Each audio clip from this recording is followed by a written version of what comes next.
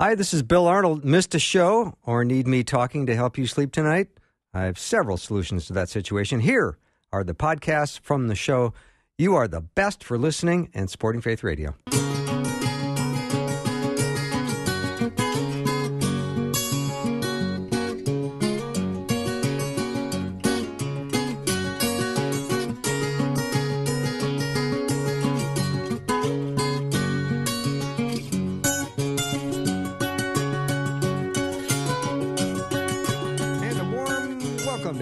With me, I'm Bill Arnold, and thank you for joining me today. I hope you have had a good day. I hope you started off with a sense of enthusiasm in your day, and you had a chance to have quiet time with the Lord this morning, and I also hope you had a chance to be salt and light in a very troubled world, because that's what we are facing every day, and we are the ambassadors for Christ, and we need to continue to encourage one another to go out and find out that we are, in fact, making a difference in the lives of many. So let me start the day off by introducing Patrick Albanese, my friend and colleague from the great state of Iowa, and also the prestigious town of West Des Moines. Patrick, welcome.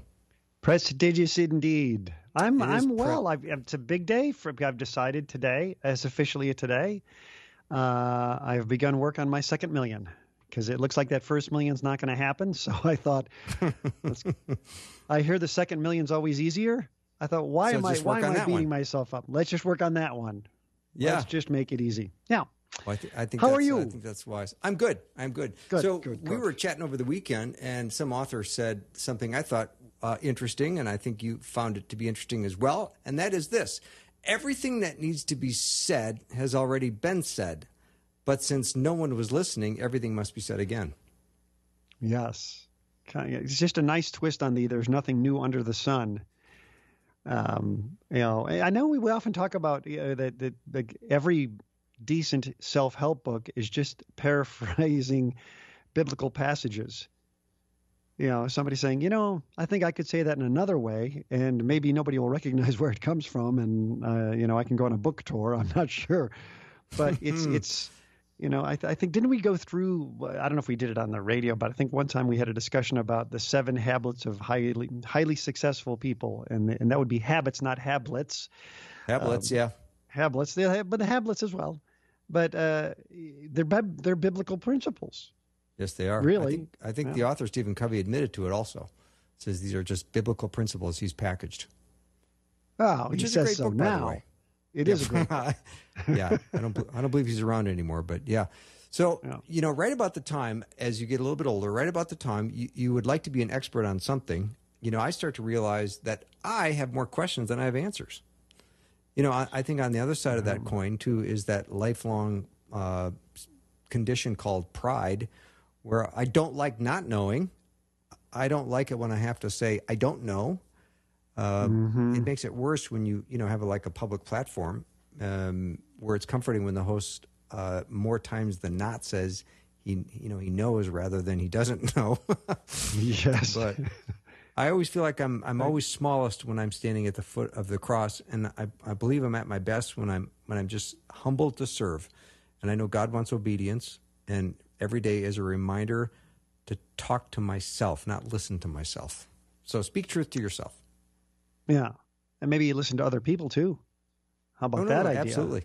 Yeah, it's the old classic. When you talk, you repeat what you already know. When you listen, you learn. Absolutely. Mm-hmm. Yeah, but of course, it doesn't make for great radio if the two of us just sat here and listened. Mm-hmm. They say, well, I don't know what they're doing, but they are sure learning a lot, those two. Yeah. And you sent me another interesting quote over the weekend, too, from Archbishop Fulton Sheen. And do you have that handy? Do you want to read that? Yeah. Wait, hang on. I have to find it again. Make sure that I don't go to the quote by Martin Sheen. Although he said many wonderful things, too. I think he said. Here it is. Archbishop Sheen. Fulton Sheen. The devil appears as the representative of good. No one does evil for the mere sake of evil. Evil is done for the seeming good that is in it.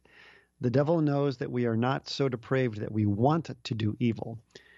And there might be some rare exceptions to that. There are some people that might, actively seek evil. But I don't know what that saying was, and I don't know if it's who said it? It might be a C.S. Lewis quote about some of the greatest evil is done under the intentions to do good. Mm-hmm. Yeah. This is for your own good. Yes. Yeah. The enemy is certainly interested in representing himself as good and letting us make horrible choices, and then we all of a sudden realize that we have been lied to. Mm-hmm. It's funny when somebody creates their own religion out of the fragments of whatever religions they've been picking out amongst. It is amazing how and I'm talking about myself here. Anybody else who wants to play along may as well. But if you were to pick and choose, you'd say, isn't it convenient that the things that I happen to like to do are just super duper okay with the God that I've created here? It's not just not calling for any kind of sacrifice. It's such a custom made religion, and it's easy to deceive yourself. I mean, how many times do we hear people say the phrase, the Jesus that I believe in wouldn't, and then fill in the blank. And you'd say, okay, well, let's go to the good book, and maybe we can find if he said something on that particular topic or not, since you seem to be so interested in what Jesus said and what he calls for and doesn't calls for. And usually that's the end of the conversation. I'm sure you've noticed that. You said, I'm glad you're interested in what Jesus said. Let's check into some of these other things. Mm-hmm. Yeah. It's always important to make sure we are meeting a God on his terms and not trying to have God meet us on our terms. That's one of the biggest mistakes people make in their search for spiritual truth is they want to cut a deal right from the beginning. I might be interested in becoming a Christian, but here are some of my requirements, and that's a waste of time. Yeah, some people call them stipulations, right? Right. It's a contractual. A couple conditions. Some conditions, some negotiations. There are a few things here we can talk about. Not too many. Yeah. I'm a big fan of going to the source and saying, okay, I guess there is one way to find out, what I should be doing in a situation. There are two ways. One, most likely it's not going to be what my heart, not in my heart, but that part of me that wants what I want, the selfish part of me wants. Most likely it's not going to be that. It's going to be something else. Or I could just consult with God in prayer and, look at this. How convenient. It's written down. So I could maybe pop this open, ask somebody. Yeah. So I must commend you on a lesson you taught your son over the weekend, trying to retrieve something that got lost. I think there's some principle here that we can talk about. But I did find the description of what you did quite funny. Yeah. Now, granted, this is a situation, this could have gone many ways. It could have gone haywire. But so we do these things now we call the kid in the cul-de-sac because apparently my son, every activity now takes place in the cul-de-sac. My driveway ends in a cul-de-sac. So he goes down there because he can fly a drone down there. He can throw airplanes. He loves to throw airplanes. That's where we do all of our telescope work because it's clear and we can avoid the trees. And so it seems like for many hours a day, there we are in the cul-de-sac. And so he's been really getting into some, throwing airplanes. And I found these styrofoam airplanes that are really fantastic. So we went and we bought them a couple yesterday. And every now and then it gets stuck in a tree and we get like a rake or something and get it out. Well, he got a new one that really flies great. Boy, Dad, this thing really flies great. And it's stuck in the tree. And I said, where? He said, I absolutely have no idea. Well, the tree's 50 feet tall. And we can't find it. And we eventually get out a pair of binoculars to look at the top of the tree. And about, 80% of the way up, there it is, lodged in the tree. I said, I don't have anything that goes up 30 some odd feet. And then I thought, hang on a second, maybe I do. So I have this, it's called a roof rake. It's a pole that you assemble. It has those push button connectors like the old vacuum cleaners when you attached all the tubes together to get under the sofa. And it has 4 sections and a shovel on the end of it, so that you can shovel the snow off your roof and get it out of areas where it might freeze up and then drip onto your front porch like mine does, creating a nice little ice skating rink right by the doorbell where the packages are delivered. So not wanting to end up in court, I rake my roof and I assemble this thing and I get all 20 feet of it put together, and it's not enough to reach it. So I take the shovel part off and I go and I get a 6 foot. My son at this point is giving up on the plane. He says, it's okay, Dad. It's okay. He says, no. Well, this is a lesson. You know, don't give up. Don't give up. Winston Churchill, never give up. Now you're Winston Churchill. Okay, keep the story Now going. I'm Winston Churchill. Well, you know, I'm the hero of every one of my stories, as you may know. So I grab one of these 6 foot garden poles I used to prop up my raspberry bushes, and I tape it to the end. Now I'm at 26 feet. It's not enough. And I try jumping, so I get another 6 foot pole. Again, my son has just about given up. We're a good hour into airplane retrieval at this point. I attach another 6 foot pole. I now have 32 feet of pole. I don't know if you've ever tried to get a 32 foot pole over your head to pick something out of a tree. It is a bit on the unwieldy side. So I have to stick the end of the pole in the curb on the other side of the street and start walking across the street hand over fist until I now have a pole sticking straight up in the air. And then I have to walk back across the street and try to fish through a tree to get the wing of the plane and flick it out of the tree. In the meantime, it's a pine tree, and of course, it's an evergreen tree, and all the needles are falling down, so I need to protect my eyes. And I finally flick it, and it comes down, and I forgot to mention this. It comes out, and it goes right back into flight, sails around, does a loop-de-loop, and goes right back in the tree. But fortunately, this time it was only about 10 feet up, and I was able to get it with just a short section of the pole. And, of course, my son's very happy with this. When I'm in the middle of the process, a neighbor drives by and says, "Plane stuck in a tree?" I say, "Yes." And he wants to have a conversation as I'm wielding a 32-foot pole over my head, because I actually needed to get approximately 37, 38 feet up in the air is about how high it was, we figure, at the end of it. We finally get the plane down, and I'm of course, very proud of myself. I know what you're thinking to yourself. You're going, was it worth it? Well, I'm thinking $5.99 plane. Just go buy another one. It was a $5.99 plane. No, I didn't tell you one of the other details. When we went to the store earlier that day to buy the plane, I said, let's buy 2 in case one gets stuck in a tree. So let's talk about the moral of the story, the lesson that you learned, but let's do that after the break. Patrick Albanese is my guest, my friend and colleague from the great state of Iowa, as we get our Monday started with a little bit of a lighter note. We'll be right back.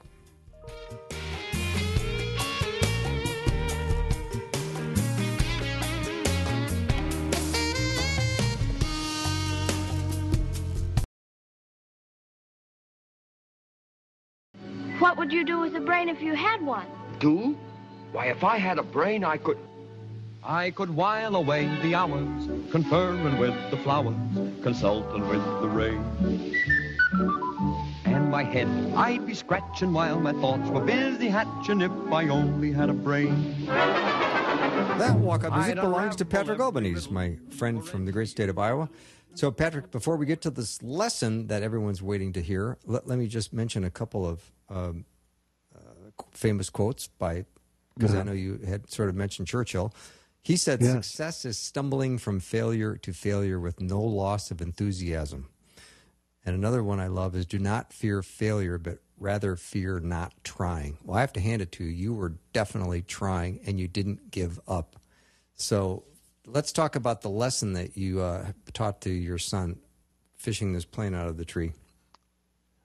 Dad's a little bit crazy at times. Yeah, well, I wanted, let's not exhaust it until, let's not give up on it until we've exhausted, let's go back. We head back into the house. I said, sometimes you have to think about it. Think, what do we have available? what's at our disposal? Can we make something big enough to get up there? Can we get on something? Can we rent a cherry picker? Which I think, the $500 rental to save a $6 plane might have been excessive, but another good lesson. Don't do this. Don't ever do that. It's a cheap plane. I just wanted him to see that I was making every effort because you don't want to give up easily. Wasn't that one of Churchill's things? That wasn't he, tasked with giving a commencement address once, and he just came out and said, "Never, never, never, never, never, never, never, never give up," and then he walked off stage. That's exactly right. I think that was the extent of the speech. Yeah, which feels like giving up. I couldn't really come up with much, so.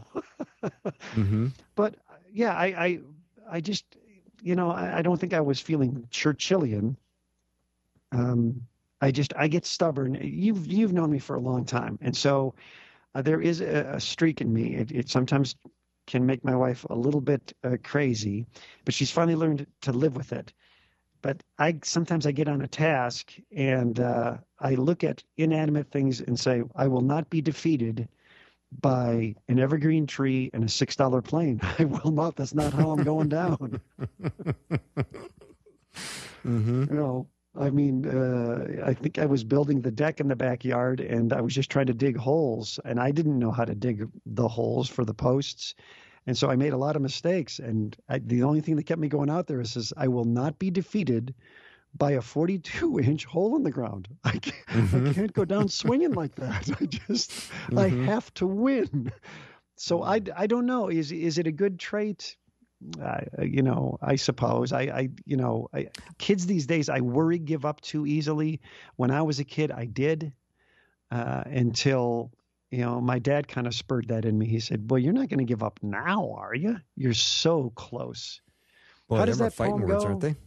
They are fighting words, Yeah. The man who thinks he can. In fact, you sent me a quote like that. Wasn't that Henry Ford? Yeah, it was Henry Ford.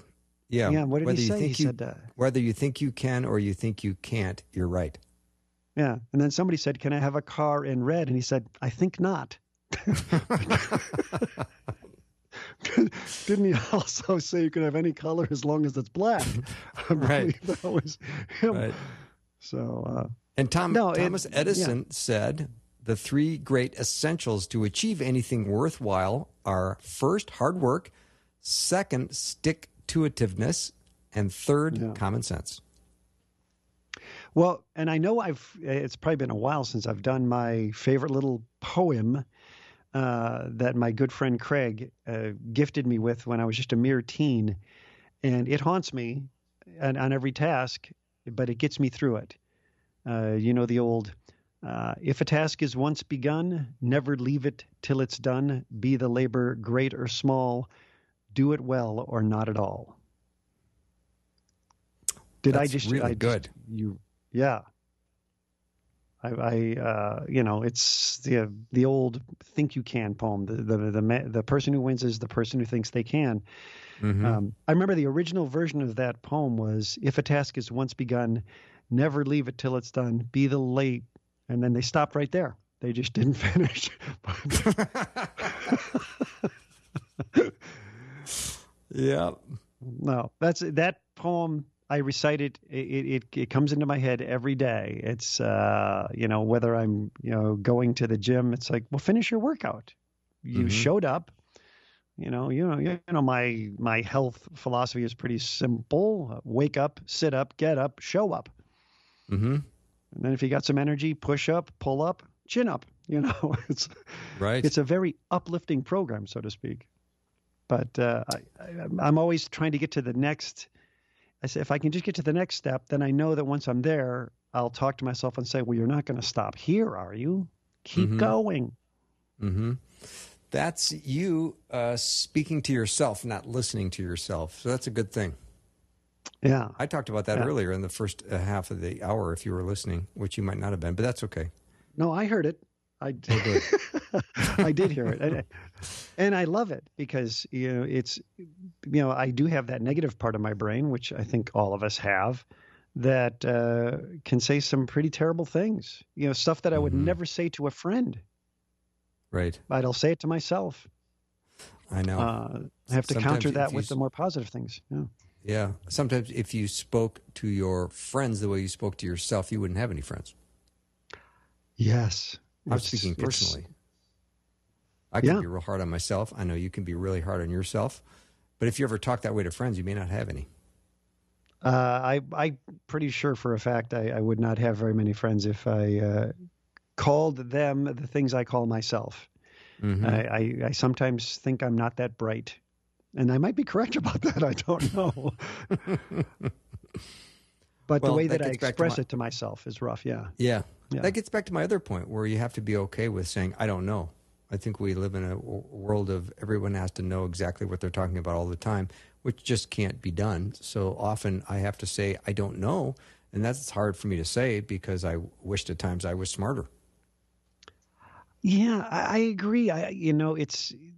We used to see this with the celebrities that had to opine on everything. And I always thought, why do you think you know everything? Is it because you're rich and famous, ergo successful? And so successful people must be smart. Everybody must hear everything they have to say about everything.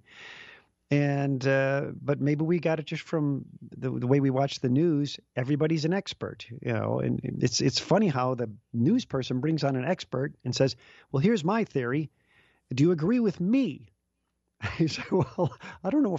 Isn't that you brought the expert on to say, please tell me what you know, because I don't know. Those are hard words to say. Apparently, yeah. But there is humility in just saying, I don't know. And if you say I don't know, you can also follow it up with, I will do whatever I can to kind of research and answer for you and get back to you. I always think that's the very helpful thing to do when you're talking to someone and maybe you're having a conversation about your faith and they ask you a question that you can't answer. As much as you would love to have an answer in the moment, you don't. So you just say, I don't know that, but I know how to find an answer, and I'll get back to you with it. And I think that also shows that you want to continue the conversation. You're willing to follow up. And that's always a good thing. And you're also laying, out that it's a continual learning process because that Bible is so rich. It has so much, and there's so much depth to get into that you say, I'm still learning. That's the fun of it. Yeah. Well, I was getting prepared for coming up our next segment on the Monday Afternoon Mix. We're going to talk about when Jesus cast the demons into the pigs. And again, I learned so much that I didn't know until today. So there you go. I mean, you're always learning. If you get into God's Word, you will never, ever run dry. It is one book you can enjoy the rest of your life. And well should. It's definitely rich. So here, by the way, just because I always like to leave people with an interesting thought and observation, today I was listening to regular music radio, and they were giving away Paul McCartney tickets. And then at the end they said, must be 18 to win. And I thought to myself, are there a whole lot of people under the age of 50 trying to win Paul McCartney tickets? Must be 18. Good point. Yeah. Good point. All right. Thanks, Patrick. We'll see you next week. Thanks. See you then. You bet. Patrick Albanese has been my guest to get things started. Coming up next, the Monday Afternoon Mix, Pastor David Myles, Rosie B., and demons going into pigs. That's next.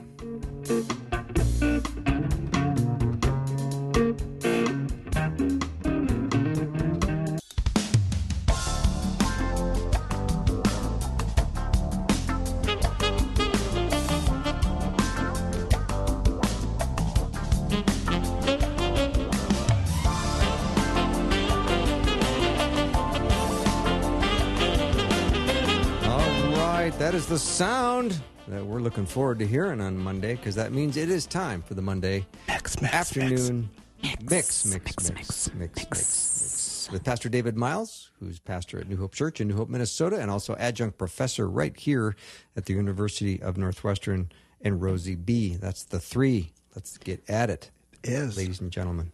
Hello. Happy Monday, everybody. Yeah, happy Monday to you. Right? Yeah. Beautiful Monday today. Beautiful. Yeah, I was talking about how we're going to talk about a legion of demons into a herd of pigs today. It's going to be good. I think so. But so for this weekend, anybody grill out?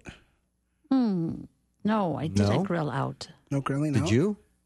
Yeah, had burgers, Nummy. They were like super, and like burgers we make, we kind of put like eggs and like crackers and Lowry's and pepper. Oh, yeah. And then a little bit of barbecue sauce and things like that, and make them into these patties. And yeah, they're pretty much really, really good grub.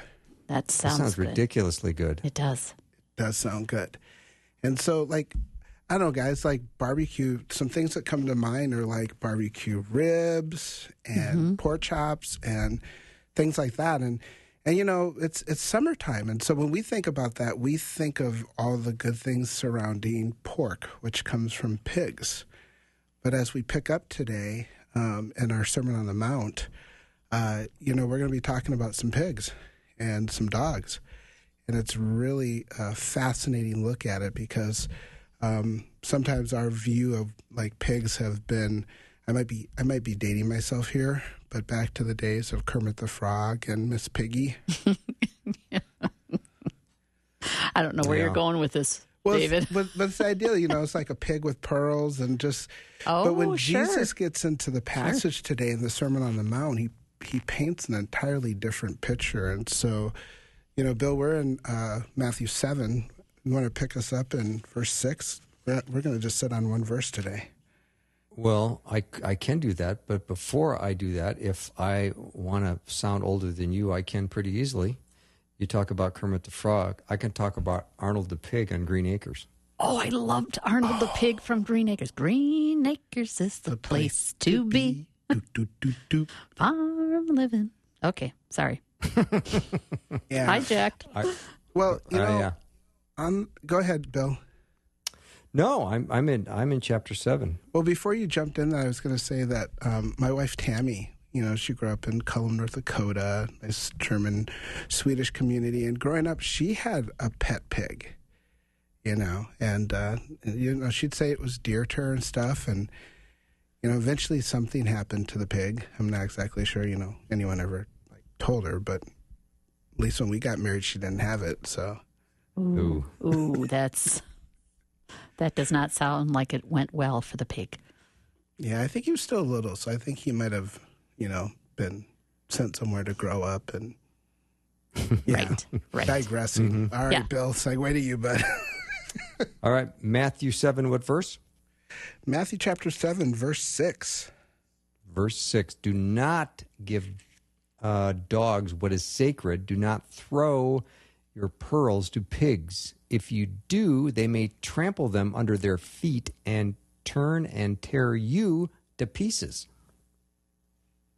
Wow. Yeah.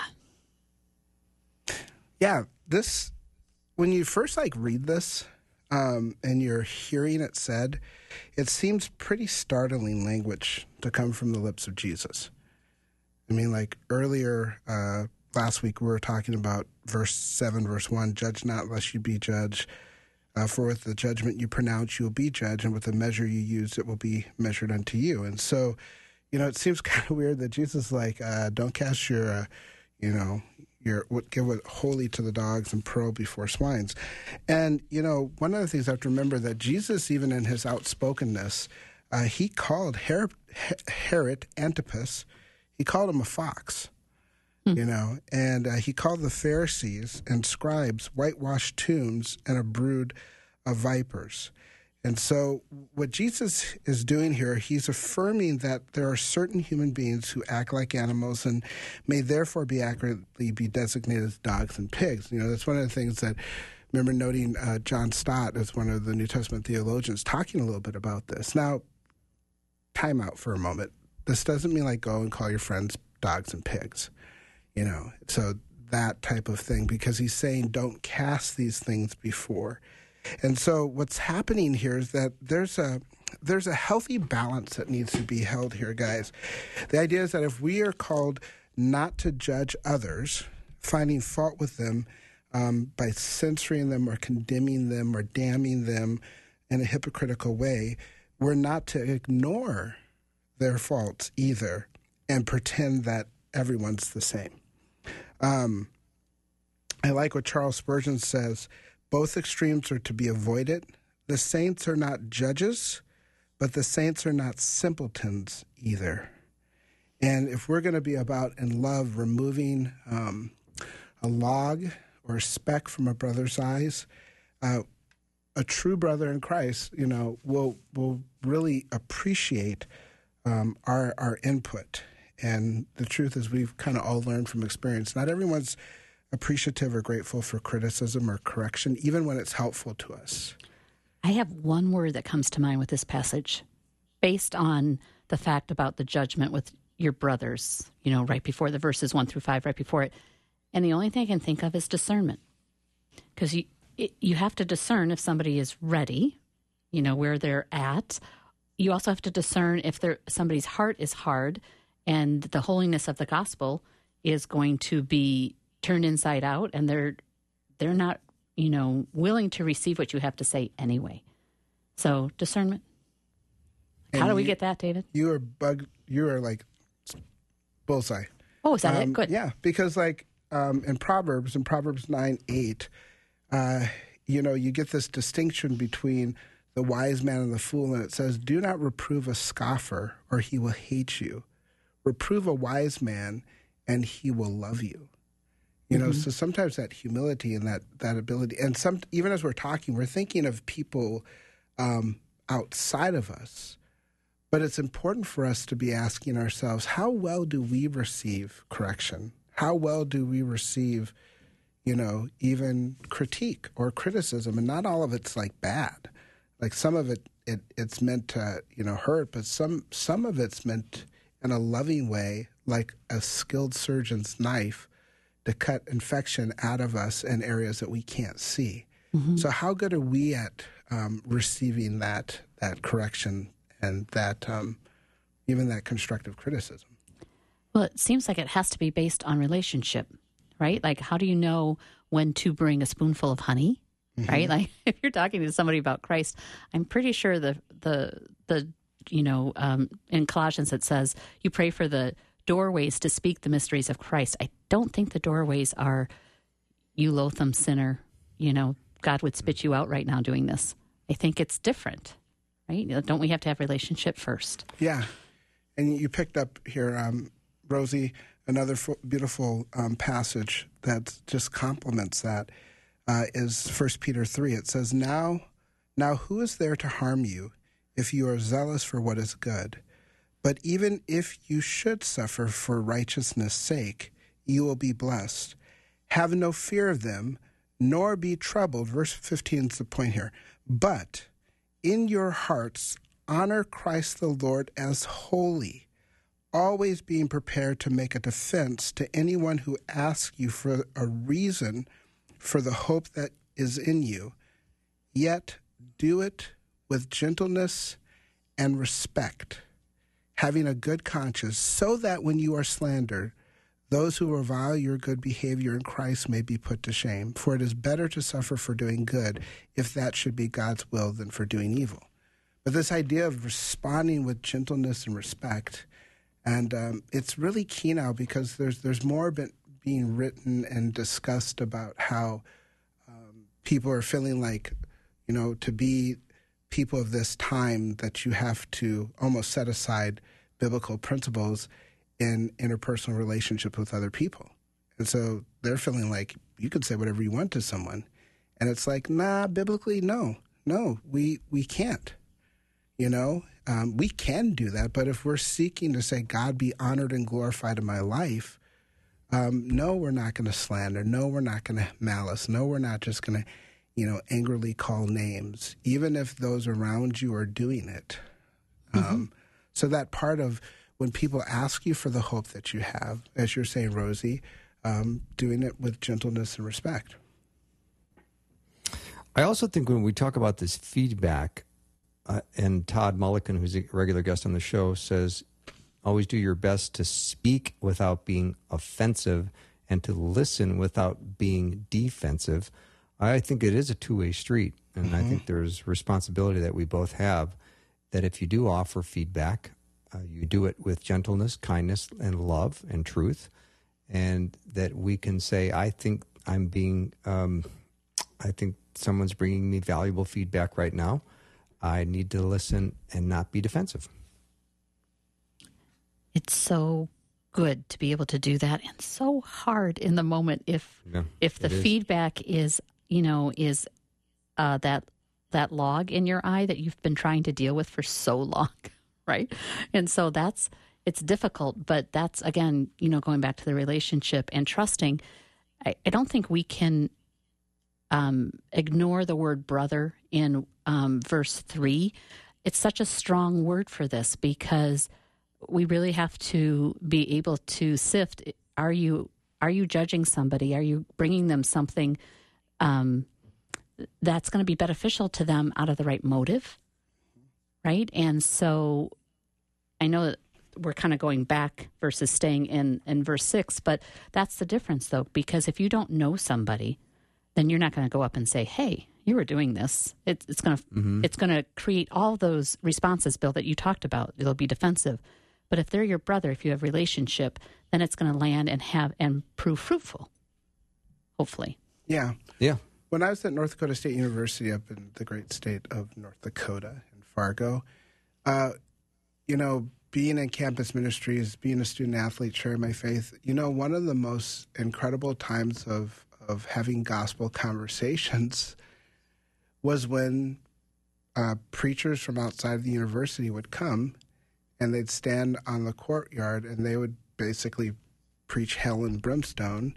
And, they're calling girls names that is not really winsome. And I remember sitting in the student union with a friend of mine, and she was in tears because she's just like, is this, it wasn't like really computing. She was being more defensive, but she was broken that this person that she didn't really know was cascading her in some of the most vile terms, but hadn't walked with her. Right. And so it led to opportunities to really unpack the gospel and still say, we are all sinners. We have all sinned. But doing that out of the context of relationship. And that's part of us having a relationship with people around us. If we, as one person says, if we wake up in the morning and, we get in our cars, and as wonderful it is, we turn on Christian Talk Radio, you guys are listening to us, but then you get to work and you go immediately to your cubicle and you shut yourself in, and then you go to lunch and you just sit with people who are believers like you, and then you go back to your cubicle, then you go home, get in your car, drive home, and then pull in your garage and be like, whew. Jesus said at the beginning of the Sermon on the Mount that we are salt. And one thing I love about grilling is I love Lowry's seasoned salt. Oh, my goodness, I love it. You are making me hungry for it. I know. And see, there's nothing that Lowry's is doing when it stays in that container. But when you spread it on that meat and it just gets in there, just snacks right in there and gets all juicy and gets good, that's the purpose of salt. Salt was meant to season. And we are meant as well to season the world around us. And I thought, David, you wanted to continue being on the show. All this talk about food is making me, I don't know if I can have you back. It's like killing me with this description of these grilling food that you're Maybe he has the hamburgers in a lunchbox or something for us or let's something. Let's hope he can start sharing. Let's take a little break. We'll continue the Monday afternoon mix with Pastor David Myles and Rosie B. And we'll be right back.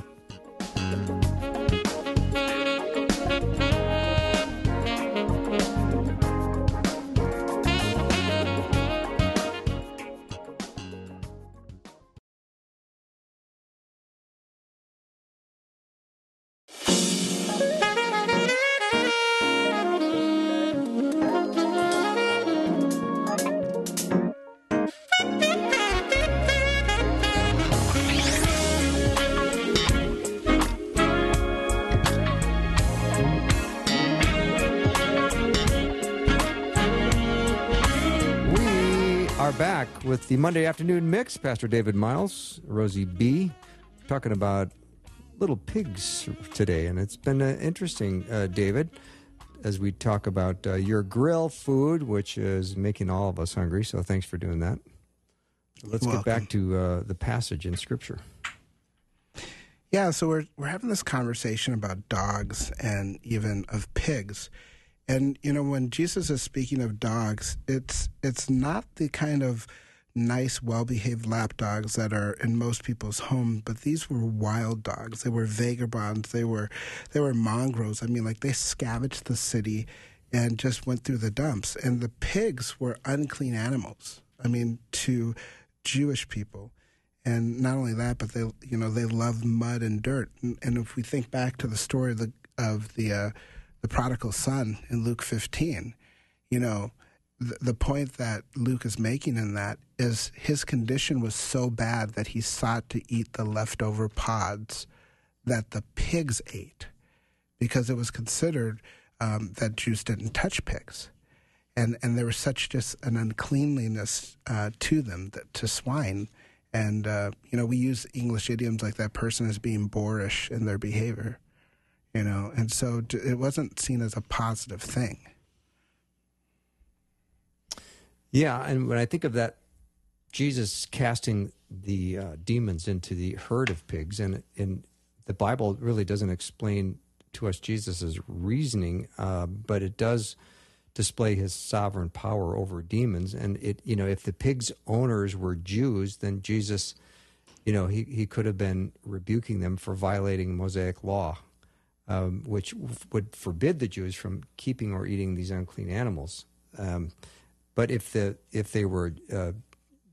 swine herders were Gentiles, then what Jesus was using this incredible event to show them the evil spirits were under his influence. So it is an interesting animal that God used, and it's a beautiful illustration the way Jesus can use the Jews or the Gentiles and have the same message available to both Jews and Gentiles regarding the pigs.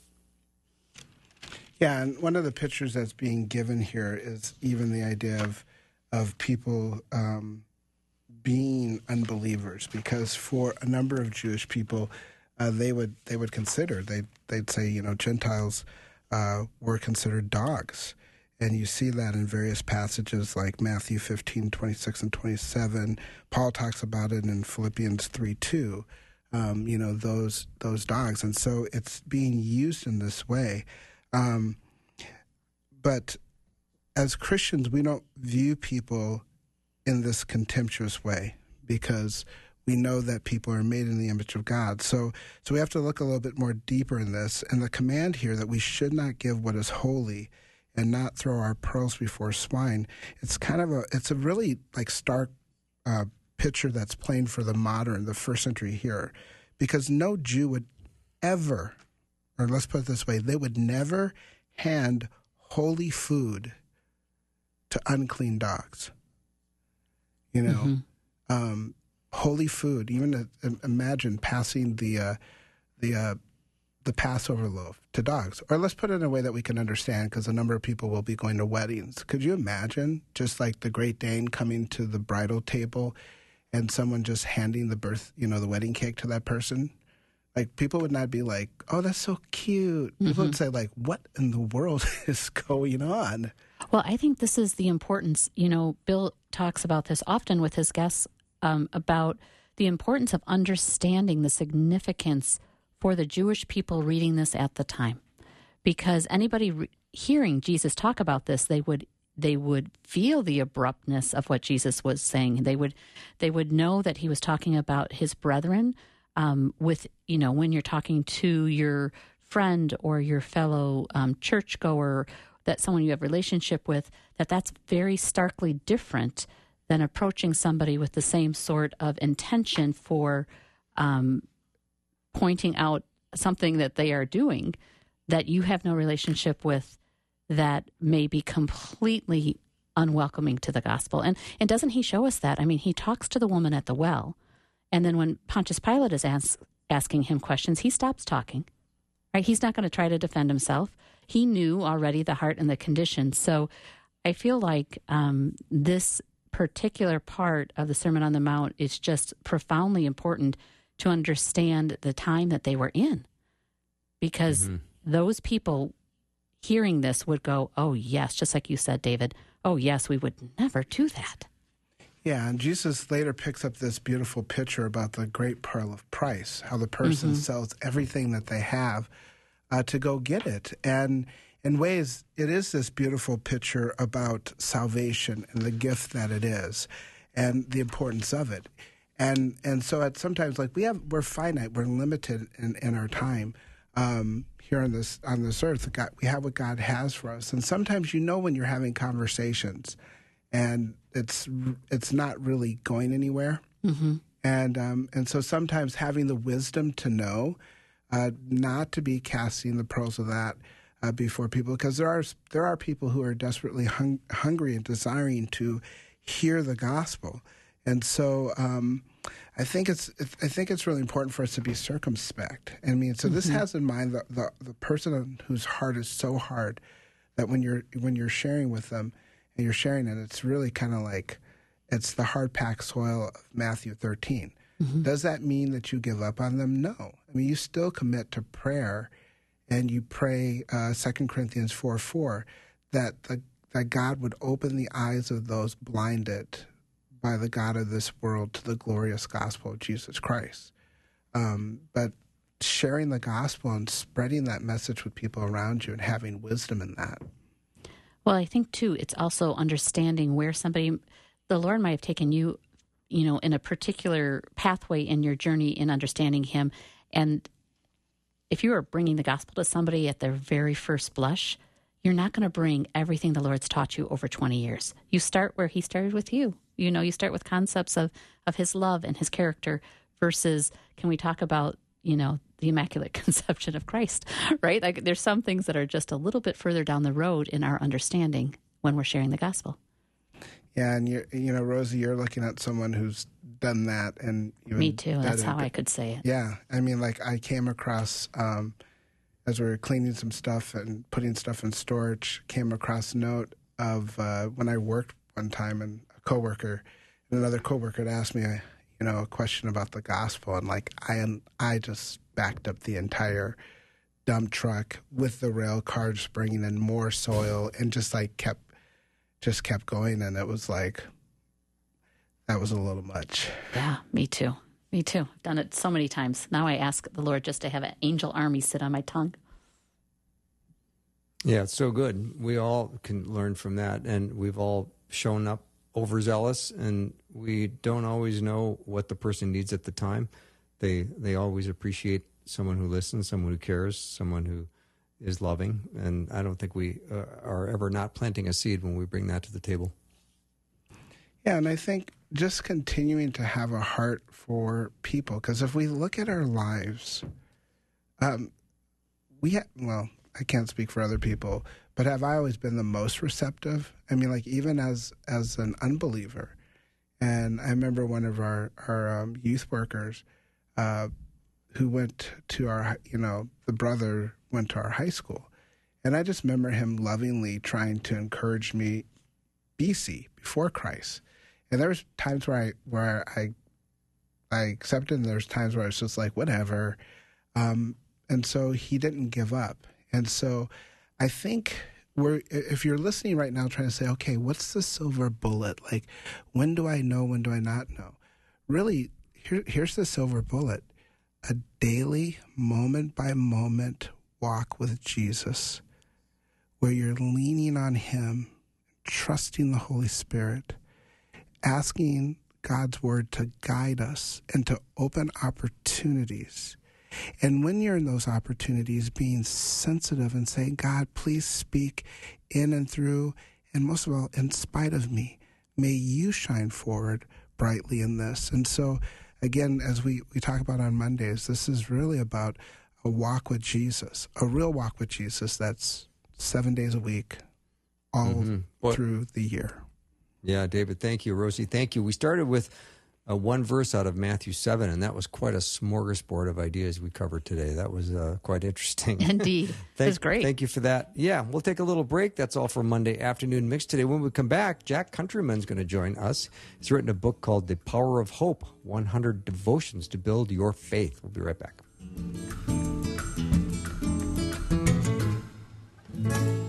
Thanks for listening. Programming like this is made available through your support.